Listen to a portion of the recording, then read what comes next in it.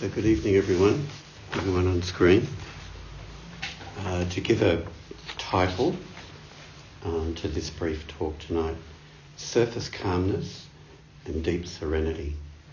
And I'll just begin by reading you something which I wrote the other day. Meditation is a way of cultivating serenity by regulating our emotions in the face of life's changing fortunes and misfortunes. Let me read it again. Meditation is a way of cultivating serenity by regulating our emotions in the face of life's changing fortunes and misfortunes. So sometimes you get the impression in some Buddhist teachings that serenity is like being not having emotions. But that's kind of a misguided view of detachment. We know as a fact, from biological studies and psychology and so on, that emotions are hardwired into our nervous system, and they're there for a reason. We couldn't live without them. It's what being human is, to have emotional experiences. And without emotion, our life would be very colourless. And yet at the same time, our emotions can create so much suffering for ourselves and other people.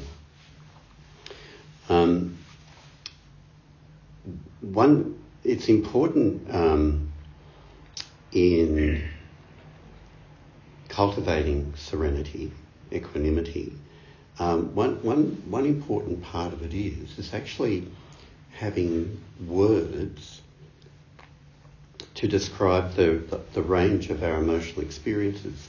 And I remember years ago reading in one of Jack Cornfield's books that when they began a retreat, the evening of the retreat, they would go through as a group just picking out all kinds of words that describe emotions in our experience or states of mind, and getting a wide range, like getting a wide vocabulary, so when those experiences come up, we can go, oh yeah, that's anger, or that's rage, or that's sadness, or that's happiness, or that's bliss, or that's dissatisfaction.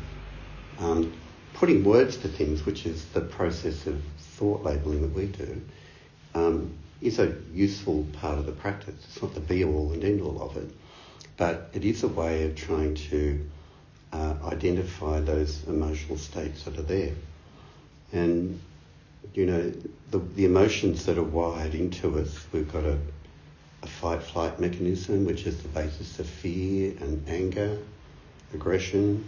We have socialised emotions like shame and sadness, disgust even, and we have positive emotional experiences like joy and love and all the different variations on that. And there's two types of meditation that are identified in the Eightfold Path in Buddhism. One is concentration, or right concentration, and right mindfulness. And the Buddha, and also I think Dharma teachers generally, feel that mindfulness is a deeper, more inclusive kind of practice than what concentration is. But concentration is very important, and you've probably heard me talk about it in other talks on meditation, that I think a lot of people go straight into practicing mindfulness without practicing concentration to begin with. And they haven't got the basics. They haven't got the steadiness of focus of mind to really get the best out of mindfulness. But if you do concentration practice, you can create a surface kind of calmness because you've pushed everything out of your mind. You push thoughts out of your mind, memories out of your mind, emotions out of your mind. And you can create this little bubble of calmness. And it's fine as a beginning. It gives us a way of understanding what it is to be calm, but it's very much on the surface.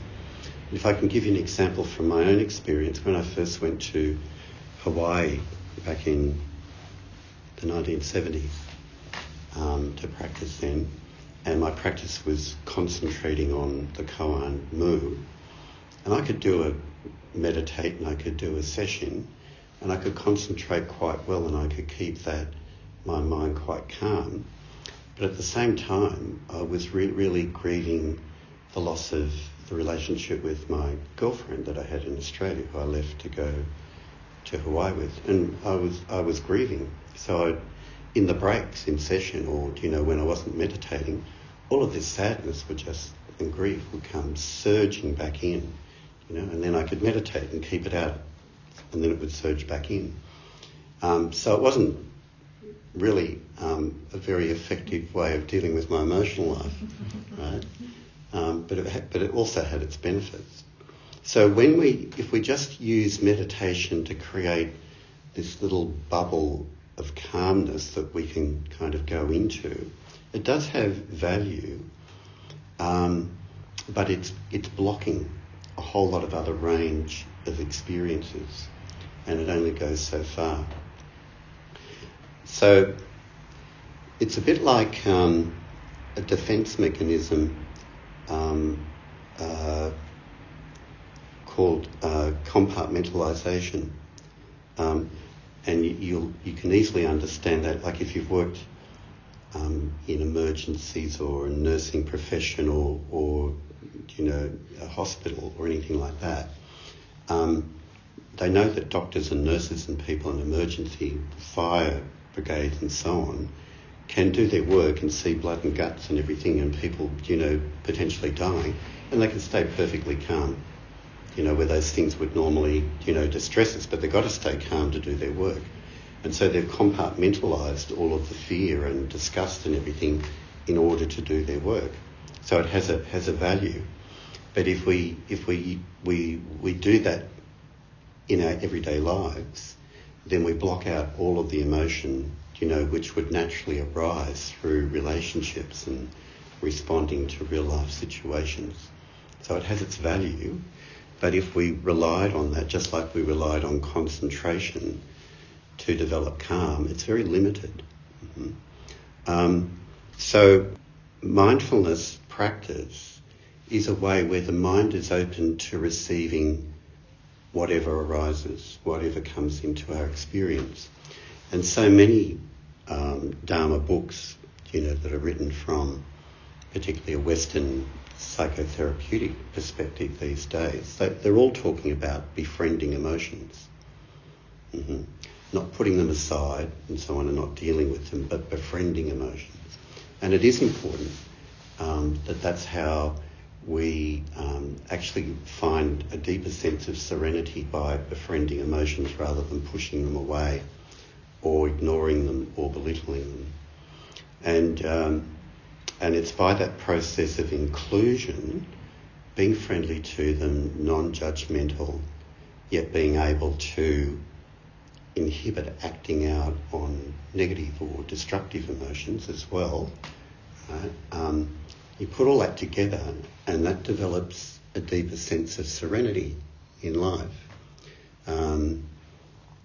where in everyday life your emotions are going to be challenged to come out in some kind of way. And if you've just put them aside and you've never dealt with them, you'll be so unfamiliar with them when they actually come up in everyday life, you won't know what to do with them, and may well be very unskillful in the way that you act on them. What does happen with practice too, and this is where insight into emptiness is so important, and what Joko describes, particularly in that essay on what practice is that we find serenity in emotions because we find that they're empty in their nature. And by that I mean they don't exist, they're there, but we see they're just energy that is transient, that's just coming and going. And the more that we identify with our emotions, my anger, my sadness, my fear, my trauma, the more we've got that my attachment to it, the more we inflame our emotions and get fixated on them and then create stories out of them, and they escalate into something much larger than what they are. And the more that we take the I out of it, we just see that they're, I think Joko describes it, thoughts and emotions, they're energy fragments, just a flow of energy going through us. And when we can see that when there's no me or my in it, they by nature become much easier to regulate. We're not grasping at them and we're not pushing them away, they just come and go. And they seem to have less reactivity in them. So if we are to get to a deeper serenity, it clearly means an inclusiveness of our emotions when they come. That's why we have the guest house in our sutras as well. We're welcoming all of those things that actually come to us rather than pushing them away. And if you integrate this into what we know about developmental psychology, some people are just fortunate enough to have had parents who are very good at empathising with their child's emotions whenever they come, anger, sadness, fear, whatever it was, mirroring them back, holding the emotions, allowing the child to get the message, this is okay, this is just being human to experience this, and I can hold it for you, and then eventually you can learn to hold it yourself. So good parenting actually helps children develop serenity from earlier age, and we've got some of that or less of it, or we've got it in some areas but not others. And then when we start Dharma practice, we build on what we've been given, and refine what we've been given, and we see the blind spots there, and we start to include everything. So with mindfulness practice, it's kind of like there's nothing in your mind that you're scared of.